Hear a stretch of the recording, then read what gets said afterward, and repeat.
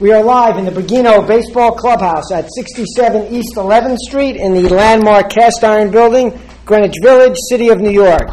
We start tonight as we always do. To those of you who are here for the first time, welcome. To those who have been here before, welcome home. Tonight's book, Down to the Last Pitch, published by DeCapo Press, the author Tim Wendell. Tim is setting a record this evening, a clubhouse record. He is our first three-time author. Really? Yeah. The first? The first. Oh, we have a bunch of twos, but you're the first three. Jump past? So you will always have that honor. I can die a happy man. Me as well. Tim was here. I went back and I looked. April 2011, high heat. April 2012, summer 68. I don't know what happened in 2013. You took a vacation? No, I was working. Working on this, I guess. Yes. And then now back with this. And for those of you who don't know, especially those listening to the podcast, Tim was a founding editor of USA Today's Baseball Weekly, which in its inaugural season happened to be 91, the same year as the Twins-Braves World Series, the subject of this book. Tim has written 11 books. Does that include this one, or this is... That includes this. Okay. Is number 11. Number 11. Number 11. And this very highly acclaimed author is the writer-in-residence at Johns Hopkins University. So please join me as we welcome home Tim Wendell. Good to be back. Thanks so much, Tim. If it's April, I must be here. That's what I was thinking. You are writer-in-residence. That's how I look at it. That's right. It's another fantastic book. And if you would just start us off with what brought you to want to write a book about the 1991 World Series. Sure, Jack. It's great to be back, and thank you all for coming out. After I finished summer of 68, which did very well for me, I wanted to do, obviously, another project, but I wanted to do one maybe a little bit more personal, and so hence I got thinking about 91. As Jay talked about, it was the first season that we were doing Baseball Weekly. Very hectic time. We pretty much got the go-ahead to go with that publication 3 weeks before spring training camps opened. I think I was hired maybe a month before the camps opened. So it was like any startup in a way. You were scrambling. But I love Baseball Weekly. I mean, it's changed a great deal now. I mean, with NASCAR and football and everything, and I'm not really involved. But it always will have a soft spot in my heart. And so 91 kind of came up. I kept some of my notes from the 91 series, which was fortuitous. And I kind of started getting into it. And I always have been intrigued by several of the individuals on both teams, Kirby Puckett, Tom Glavine, Bobby Cox, to name a few. And, I think it's somewhat apropos that two of those individuals, Cox and Glavine, will be going to the Hall of Fame here in a couple months in Cooperstown. But as I started to do my research, those of you that maybe read Summer of 68 will know the game itself is important for me and what happens between the lines. But I like it when other things start to come into play. And I don't think it's, it's been less than 25 years, but still I think some profound changes have happened within the game and outside the game that really kind of started in the early 90s. It's still the record for the number of managers fired in a season, 14. I think we started to see kind of the change between family-owned kind of entities, teams, even companies, to more corporate ownership. I think that really brought much more of intensity, and in a sense, as guys like Joe Torre and such told me, it was like managing without a net. If you didn't do the job, you were going to get fired. I mean, that's just the way it was. And in a lot of ways, baseball used to be kind of like, working at the local factory. If you got in at a certain age, you were probably going to be taken care of, pretty much for the rest of your life. Baseball used to be kind of like that too. And several of the guys I spoke with, Sid Thrift before his death, Dallas Green, Joe Torre, they felt the early 90s is when this started to change. So that got me going. One of the things that I love and how far the game has changed is one of the teams that had one of the highest payrolls in 1991 was the Oakland Athletics. A whopping $36 million team payroll, but they were right up there pretty much tied with the Red Sox, Yankees, Dodgers, and yet this team will become obviously the poster child for Moneyball in about a decade. And so we'll get into some other changes, but that's what started to get me going. That and the fact that the games were so good, I decided pretty much early on to structure down to the last pitch into 7 sections, one for each game. I felt it held up well enough organizationally it could do that. Yeah, I love the way you did that. It's just chapter 1, game 1, game 2, game 3, the 7 chapters. And maybe a good starting point is, I guess, an end point in some ways. In the epilogue, if you remember this, you told a really beautiful story about a quote-unquote old man in Cuba. Yeah. If you just maybe want to talk about that. 91 was also kind of a jumping-off point for my career and looking at baseball and my career maybe with a wider lens, so to speak. And it's funny because we were talking a little bit about Cuba before we got started. 1992 was my first trip to Cuba. I've made 3.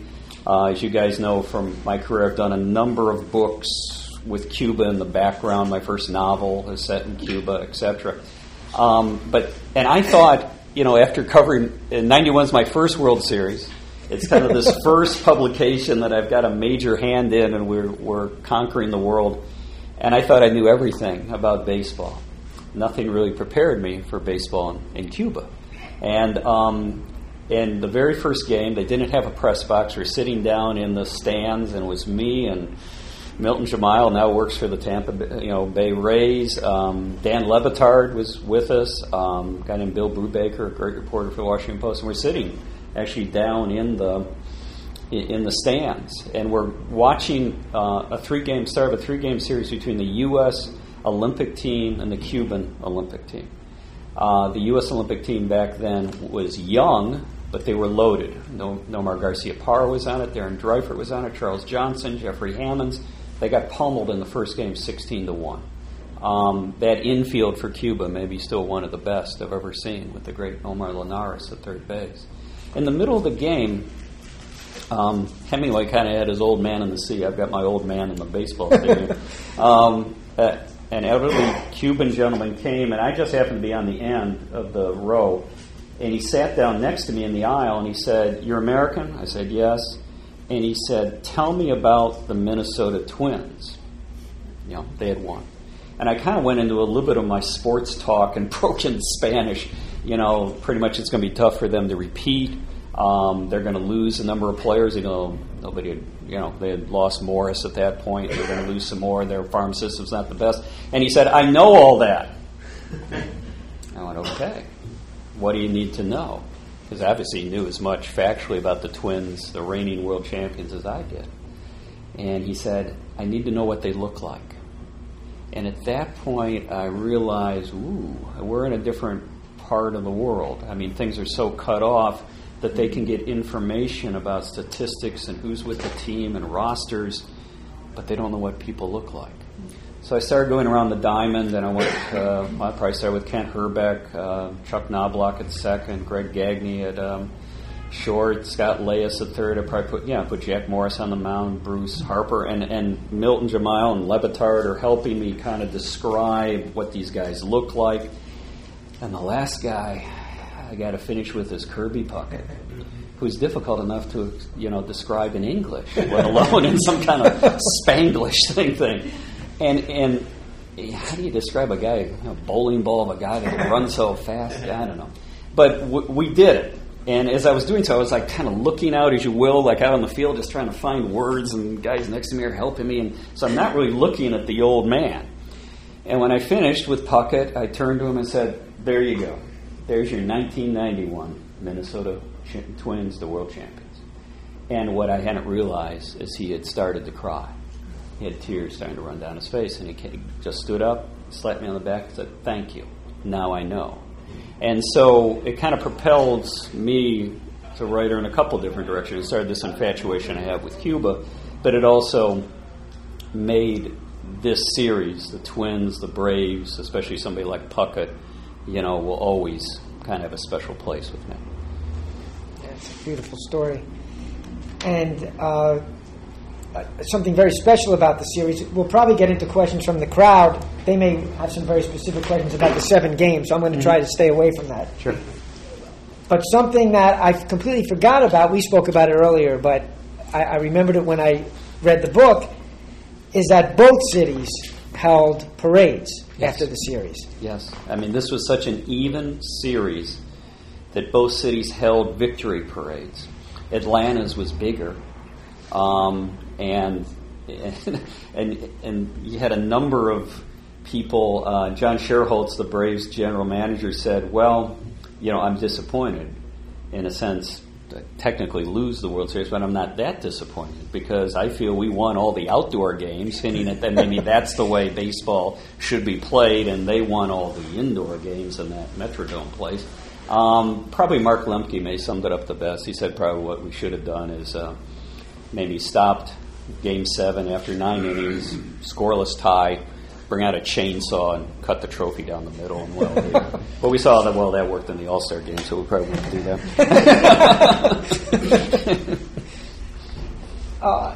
You referred to a few of them already. So in the aftermath of the book, first you start with, I believe, the Twins.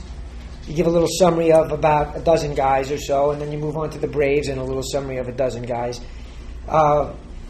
And just some of the names that I'm sure the crowd and those on the podcast will remember, ranging from some stars, obviously, downward, for the Twins: Kirby Puckett, Jack Morris, Ken Herbeck, Greg Gagne, Chuck Knobloch, Dan Gladden, Rick Aguilera, Brian Harper, Gene Larkin, Scott Leyes, Kevin Tapani, Scott Erickson, Chili Davis, and Tom Kelly.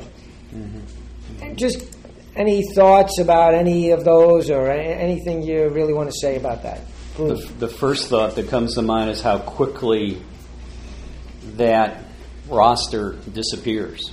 How quickly it dissipates. And I think it's funny, I was talking to a friend of mine down in Atlanta the other day, and they're still bitter, but they're not that bitter.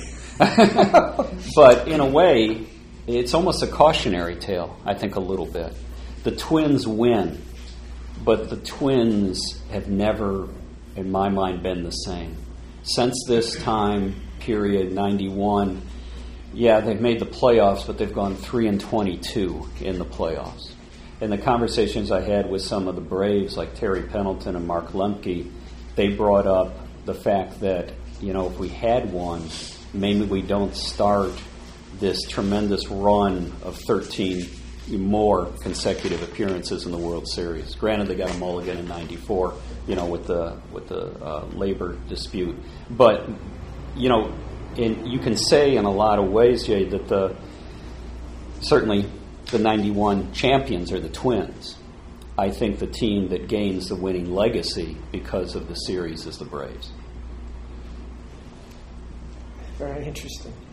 And then the Braves group that you have, Mark Lemke, Ron Gant, Steve Avery, Terry Pendleton, Tom Glavine, John Smoltz, Deion Sanders, Alejandro Pena, Greg Olson, Mark Grant, Otis Nixon, Lonnie Smith, and Bobby Cox. Yeah, for the most part, that crew stays together.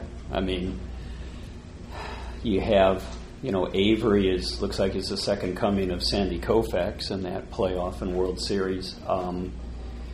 He kind of fades, but then they bring in Maddox, obviously, to bluster out that rotation with Smoltz and Glavine.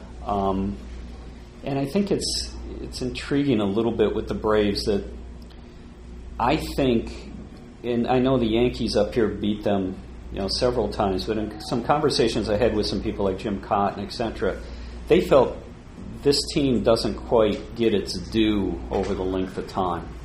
And they feel if they'd had a quality closer, maybe somebody like an Aguilera or something like that, and God forbid if they'd had a great closer, like a Mariano Rivera or a Dennis Eckersley, it was in his heyday in '91, they probably win 3 or 4 championships. I mean, World Series titles. That was the Achilles heel with that team, was, closing, and, who's going to finally close out the games. Hence, you've got Charlie Leibrandt pitching at probably pivotal times, which maybe isn't the best thing. The other thing, I think, too, and I don't begrudge Bobby Cox, but I know he's been criticized at times for being a very good manager in the regular season, and I still find some of the moves he made in '91, let's just say they backfired. And I think if you talk to Cox, you talk to people like Billy Beane, with the A's, a great many baseball people tend to feel the playoffs tend to be a real just roll the dice. The main thing is let's get there and then see what happens.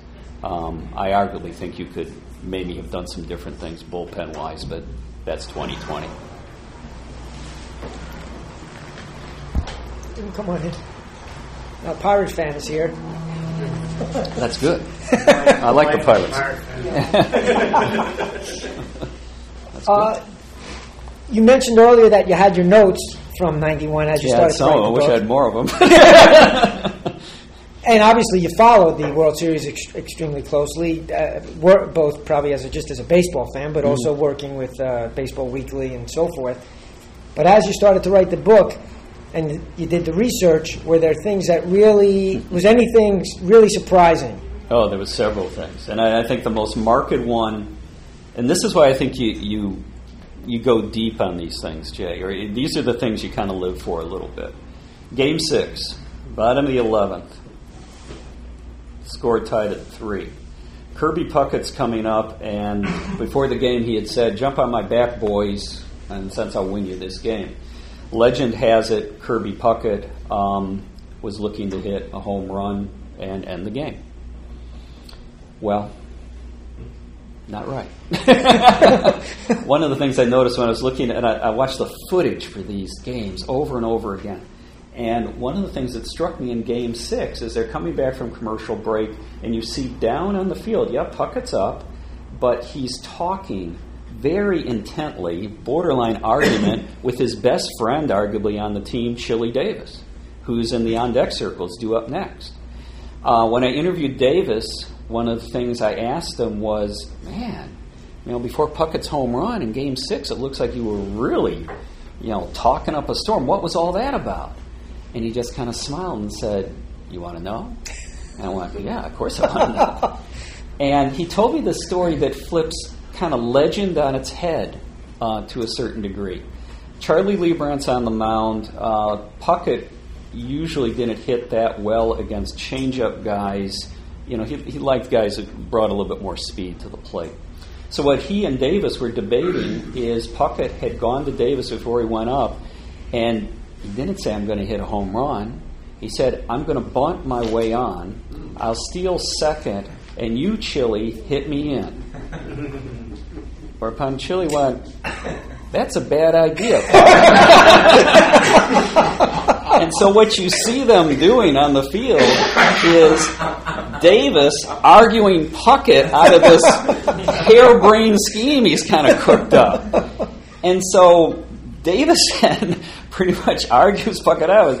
And one of the things that the Twins were great about was, they would take walks and they would, maybe bunt, but it was Puckett who coined the phrase, "We're always looking for a knock."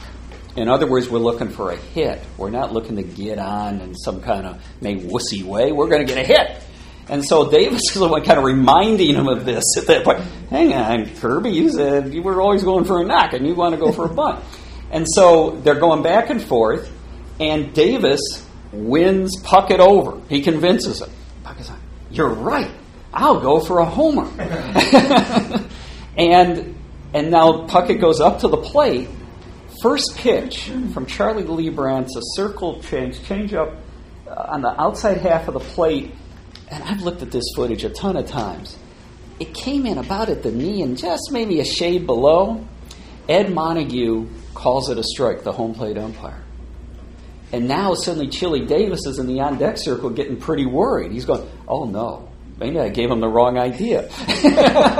and he's now barking out to Puckett, if he throws another low one, you got to swing, Puck.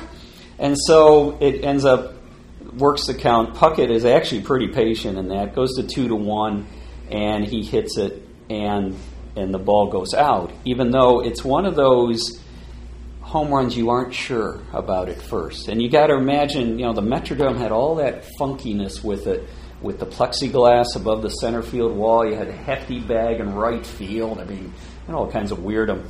And so that's one reason why Puckett, as he hits that ball, is running hard out of the batter's box, because he's not sure if it's going out. It may be a double off the wall, who knows? And pretty much in the interviews I did, the only guy who knew right away that it was going out was Ron Gardenhire, then the third base coach, now the manager of the Twins, who was like looking, engaging the outfielders and going, I think we're playing tomorrow night. Whereas Chili Davis, down in the on-deck circles, I go, I don't know, could be. Maybe I'm still going to have to drive him in from second. So those are the kind of the moments you live for, and I think that's one reason you do the due diligence, is I think a lot of people, it's easy to get caught up in the legend, and the legend is Kirby Puckett went up in the bottom of the 11th to hit a home run and win the game and force a Game 7. Well, he did, but that wasn't his intent at first. But then he ended up on the cover. So yes, like this. And one reason he's got his hand up like that, he just realized it just went out. So he can stop running so fast. I don't know what Chili Davis was doing at that point. Going, whoo! In your conversations with Lonnie Smith, did any of the Tim McCarver commentary come up? It did. Let's just say Lonnie's been kind of singled out, I think, because I think, as he points out, let's back up. Lonnie Smith's at first base. Up comes Terry Pendleton. Terry Pendleton scorches a double that's pretty much in the left center gap. Easily should have scored Smith, but as Pendleton later told me, he's cruising into second after hitting that, looking over at Jimmy Williams, the third base coach for the Braves, are ready to give him like a attaboy or on the board, and this might be all we need or something. And then he looks over, and there's Williams, and standing next to him is Lonnie Smith. And he's like, how'd that happen? Lonnie lost the ball. The pantomime pretend double play that Greg Gagne and Chuck Knobloch certainly is beautiful, but it had no bearing on the play. What had happened was, in essence, Smith had lost the ball pretty much up in that Teflon-colored roof. And if you look back at the series, there's several moments Justice and Gant almost run into each other early on. Another time, Lemke and Justice almost hit each other. And as Brian Harper, the Twins catcher, told me at one point, he said, we learned very early in that building you never took your eye off the ball. Any other place you could, like the ball came off the bat, you could look, okay, it's going here, I'm going to run here, I'll pick it up again. You wouldn't pick it up.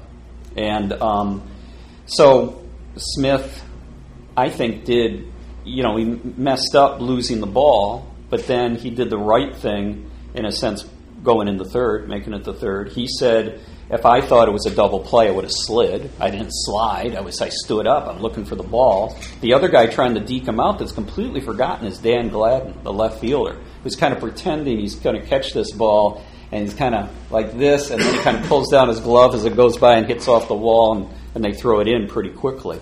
So there was like a whole bunch of deception and dekes going on there. But as Pendleton, Smith in his own way, point out, that it was second and third with no out, with the heart of the order coming up. And in some ways it's a real testament to Jack Morris for getting out of it, even though there's so many stories within stories, just in that little half inning. Brian Harper, the first out is a ground out to Herbeck, unassisted. So now it's one out, still Pendleton at second, Smith at third. And up comes, who is it? Justice, I believe. And they decide to walk Justice. Anyway, it ends up with a double play. Sid Bream rolls over on one. And just before that pitch, you got bases loaded, one out, and Bream up. Brian Harper suddenly thought he had this kind of nightmare vision. And his vision was they're going to hit a grounder to Morris, who's going to throw home to me for the second out.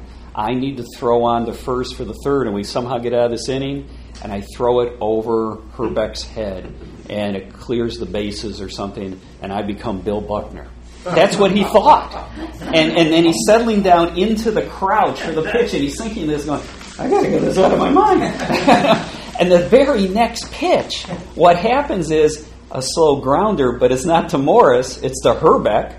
Throws home to Harper, kind of shaky. Harper's got the ball, and if you look at the replays of it, he's doing everything right, but it's got a woozy, and he's kind of steps out, and he just kind of short arms it up here, and going off the field. Herbeck spikes the ball. Morris is so excited, he's like this, and the guy who's kind of wobbling off the field is Harper because somehow he just avoided his worst nightmare that he dreamed up a nanosecond before the play started. So that was just a bizarre inning. And then as Pendleton sums up, he goes, "All right, we had second and third, no outs, we don't score." And then if you look at the tape, and Pendleton said too, as he's going off the mound, he's looking over and going, "Oh, we got goddamn Jack Morris on the mound, and we just let him off the canvas." So, whatever. Well, I may have a Jack Morris question, but I think now's a good time to turn it to our Jack Morris questions. to our yes. You talked about the Kirby Puckett home run. Mm-hmm. What are your thoughts and comments on Babe Ruth's home run? Oh. That's in May 7th. I'll leave it to the expert coming in.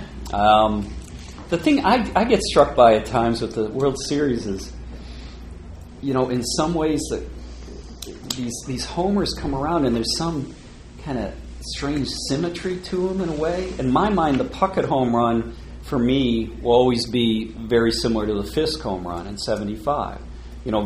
Game 6, deals and decide extra innings, and both of them are very demonstrative in front of a home crowd, and it's I think that's one of the fortunate things we have with the game is sometimes it comes back around. And I must admit, I forgot who I think I was sitting next to for that game, Roger Angel from the New Yorker, and we could hardly hear each other. The place was so loud.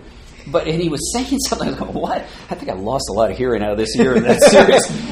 And I kind of leaned in, and what he was saying, it was almost like, he was repeating. He was going, Fisk. Oh, I get it now. Okay, yeah, it's like that. So, that's one of the cool things I think about baseball. Back here. All right, so I'll be the one to do it with the Blackjack. Explain to me why a non-ERA-related reason why he's not in the Hall of Fame. As a Tigers fan, I love the man called Howard.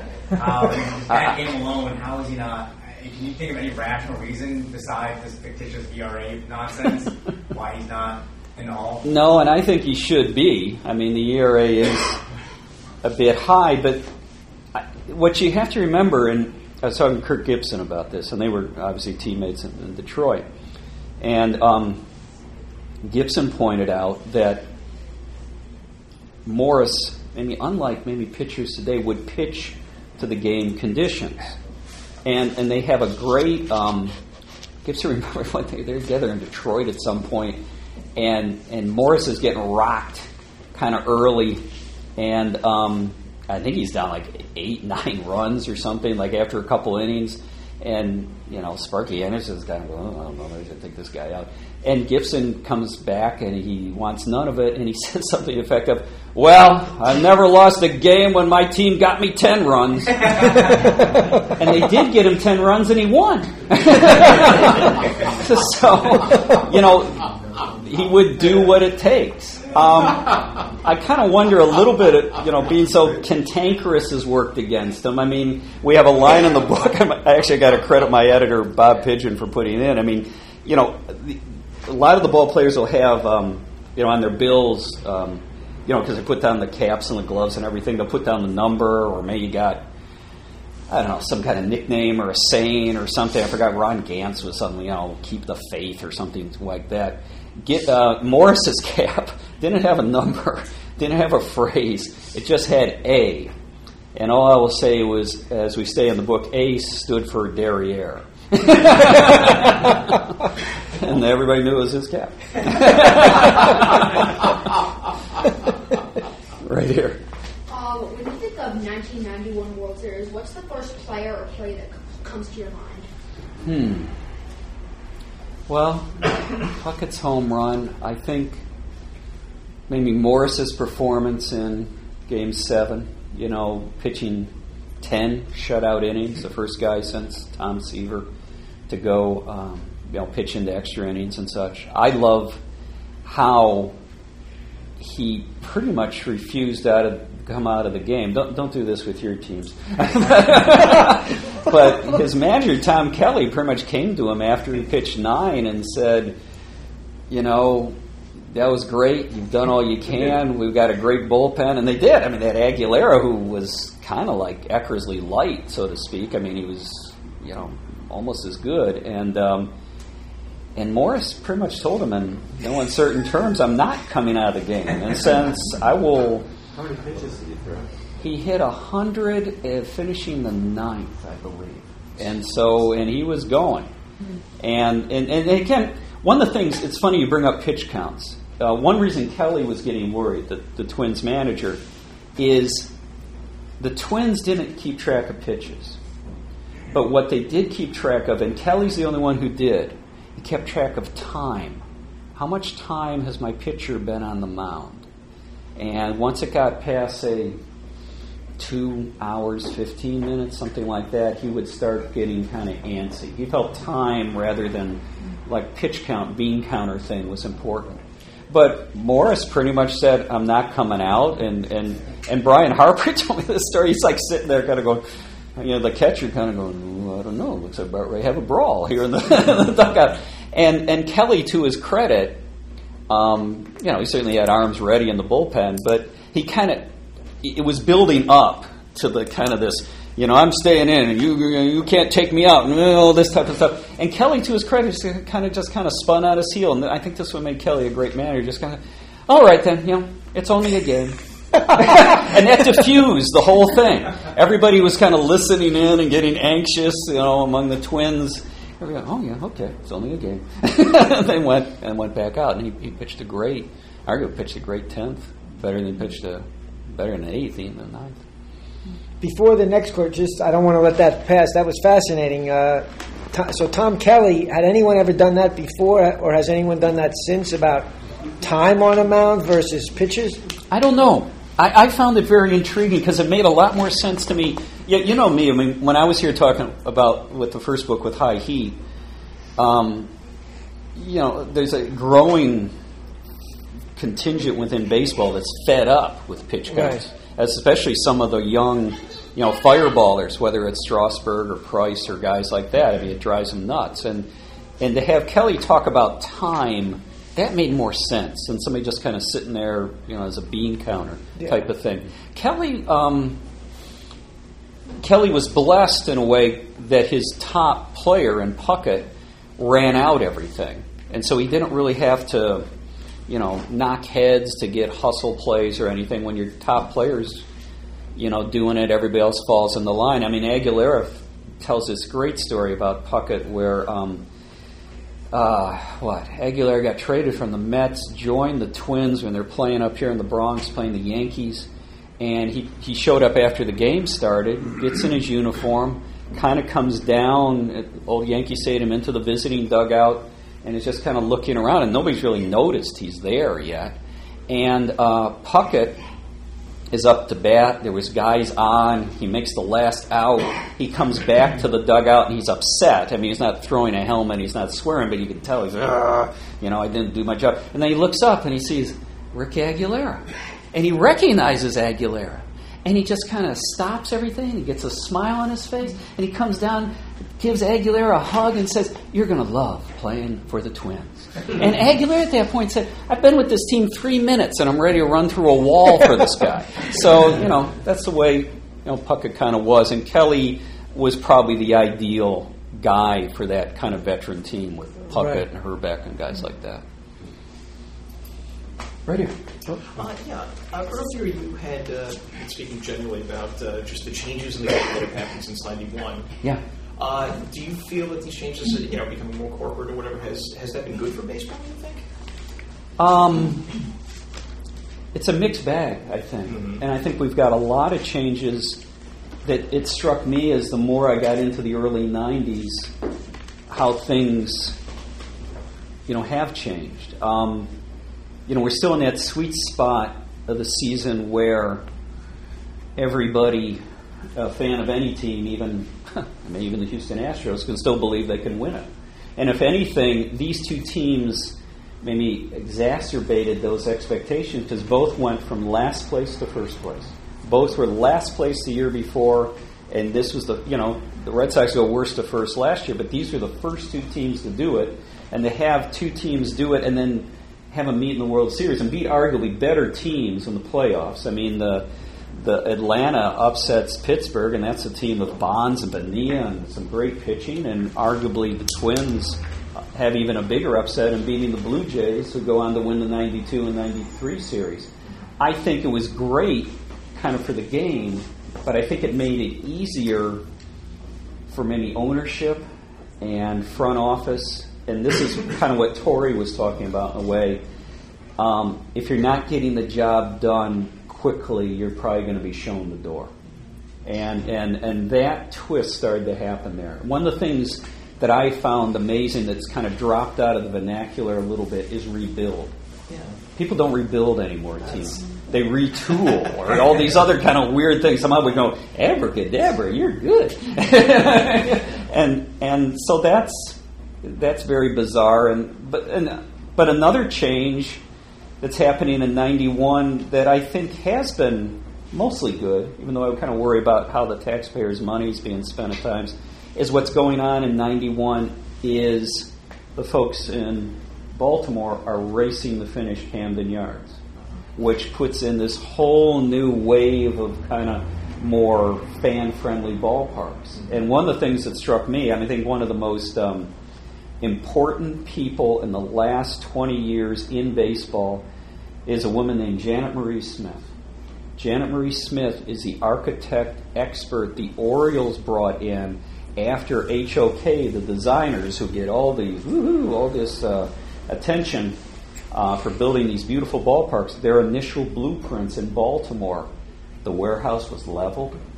The surface parking, multiply what you have probably by about 5 or 6. It didn't fit into the inner harbor there. The Orioles, mostly Larry Lucchino, said, we got to push back at this, and this isn't my expertise.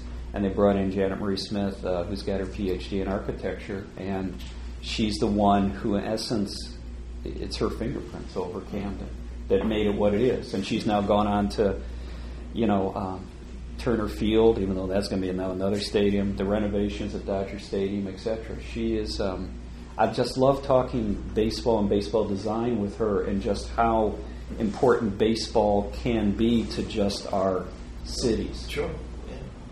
Right here. Yeah, you talked to the point about I thought was that the Braves, they just kept on going, and the Twins sort of faded away. Mm-hmm. I played in the Braves organization in the early 60s, 61, 63, and of course, obviously, the game changed. But I played with a guy named Paul Snyder, who was the architect of the player development, scouting player development. I think that's the genesis of where the Braves kept going, they kept producing players, where the Twins wasn't so much that way.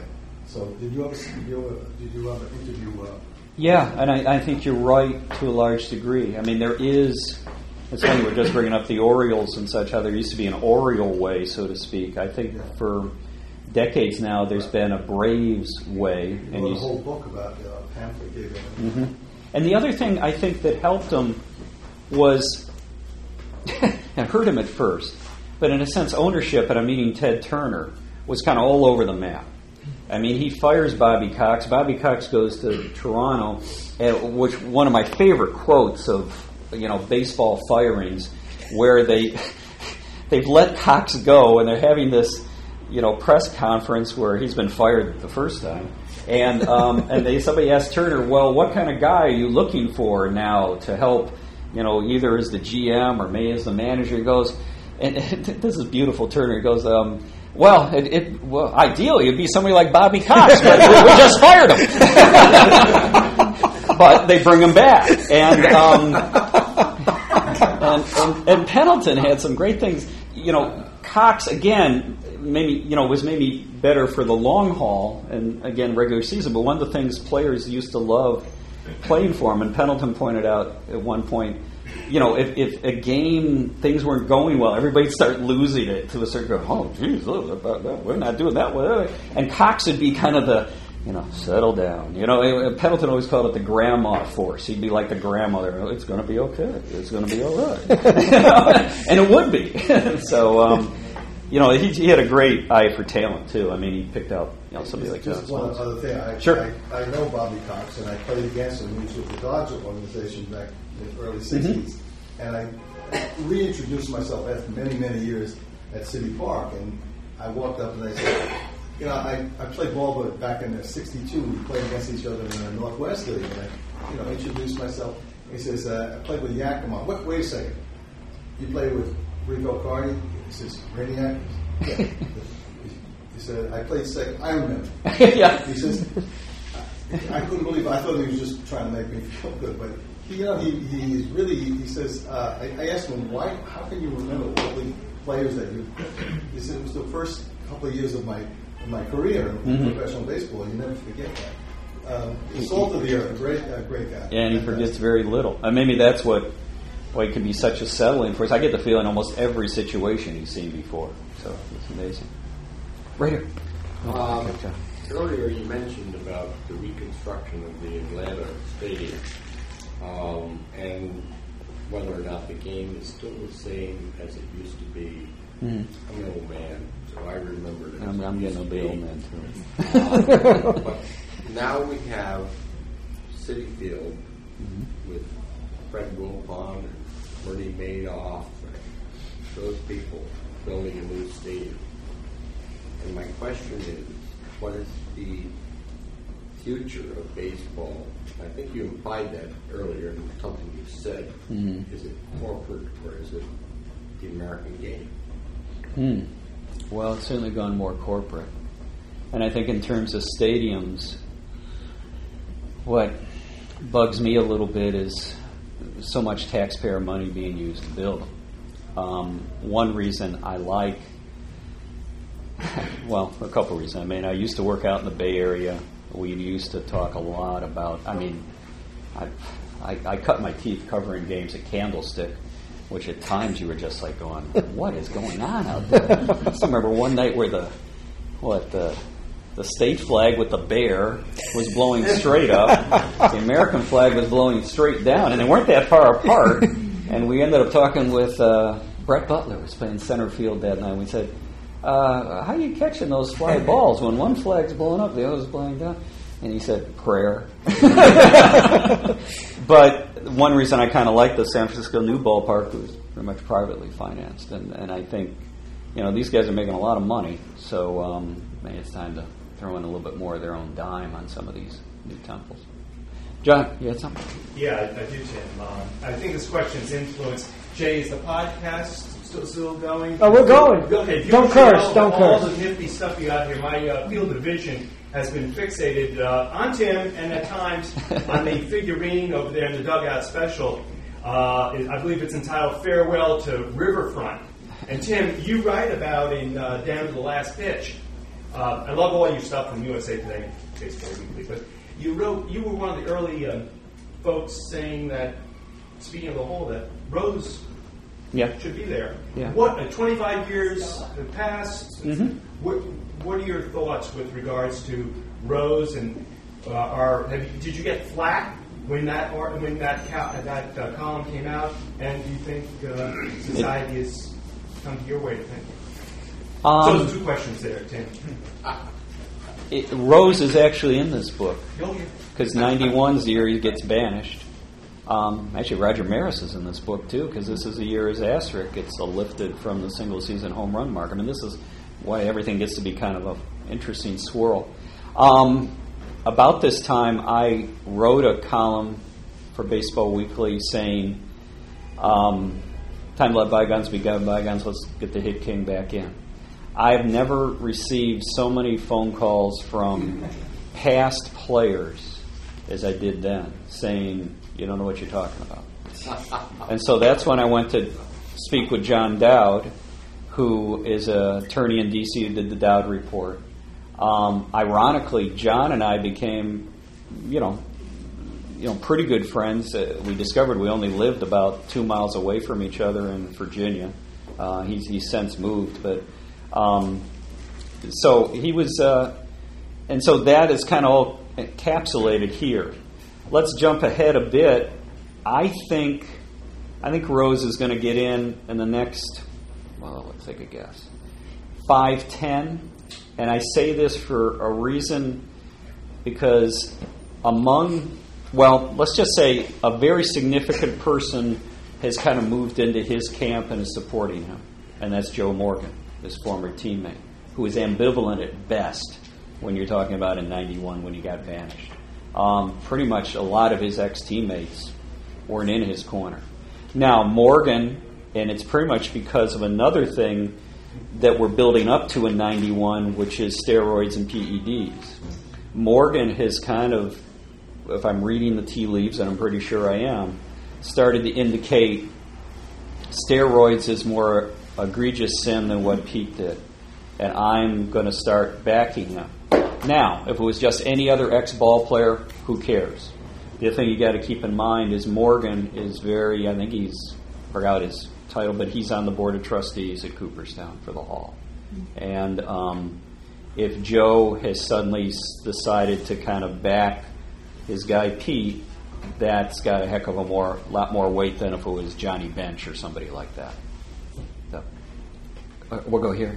Go ahead. Well, now that this book is out and doing the press for it, are you looking at, or are you already working on a future project, or can you think about what that might be, or where you might be looking? I don't know. I'm starting to cast things out, and what's weird is I didn't realize. Jay was talking about the last 3 books, and I've been fortunate enough to be here and talk with folks here and such, but they've, in my mind, formed this kind of odd trilogy a little bit. High Heat was in search of the fastest pitcher of all time. Kind of went out and had a lot of fun with that, and got to talk with like Bob Feller before his death, and Steve Delkowski and Ryan, etc. I mean, that was an idea I came up with and just went for it. I loved Summer of '68 because it brought in like politics and when the country was in upheaval, and I think one reason we made it through was the power of sports. I mean, there's been a lot of books written on '68, but I feel mine was the first to put sports in the forefront as opposed to having to be some kind of cute backdrop. And when after that came out, I was thinking, okay, what's next? And I wanted it to be kind of personal again, and hence I went back to 91. Right now, I'm not sure what the next one is, but in my mind, those make kind of an interesting, I hope, baseball trilogy. Maybe not as, I wasn't thinking trilogy halfway through. I'm not Tolkien or somebody, but take back here and then up here. Obviously, Puckett is the emotional leader of the team. Is he the real leader of the team? Because you got some strong personalities on that team, like Ken Herbrick and Shirley Davis. So I'm just curious as to who is the real leader on that squad. Yeah, and what was interesting was these strong personalities, for the most part, all were rowing in the same direction. Herbeck was the local hero made good. I mean, he grew up from his bedroom window, he could see the lights of the old stadium in Bloomington. I mean, and then he's starring for his team. As Greg Gagne said, in a lot of ways, the Twins at this era would always be Herbeck's team. I mean, he's the favorite son. But Herbeck, in conversations I had with him, he would say, Kirby rose to the occasion, and there was never any friction between them.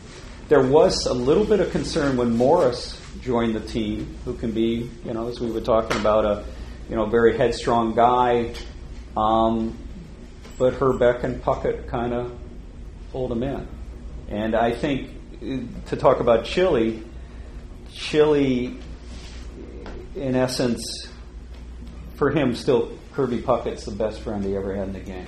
I mean, so much so that when Puckett suffers a stroke and he's on life support, it's pretty much Gladden and Davis who plead and convince the medical personnel, keep him going just a little bit longer. There's some other guys that like to come in and say goodbye. And as Gladden pointed out, it wasn't like Puckett could hear him at that point. It was more for them. Due to time constraints, podcast time constraints, we're going to have to stop the podcast shortly. So, and then we can pick up again. But for the podcast part of this, I would like to give the last word to Tim, which is the last paragraph, if you don't mind. Sure. If you'd like to just read the last paragraph of the book, and that'll be our final word for the podcast. I think it starts the players. End of Game 7. The players themselves were reluctant to clear the field after Dan Gladden crossed home plate as the Braves, Terry Pendleton, hugged the Twins, Shane, Mack, and Puckett, while Tom Kelly talked with Ron Gant. A scene that was as close to hockey shaking of hands before the Stanley Cup was awarded briefly unfolded here. In the Twins clubhouse, Commissioner Fay Vincent declared this was probably the greatest World Series ever played. And the Twins soon afterwards broke into an impromptu rendition of Queen's "We Are the Champions." Players on both teams talked about how the World Series trophy could have been, perhaps should have been, split in half. That's how close and how well played these handful of games were. Almost each one with its own particular hero or two. That's how it had played out. In the end, of course, the hardware stayed in the Twin Cities with winter coming on hard. Everyone involved was left with the memories of the last fine time in baseball. Thank you, Tim. Thank you.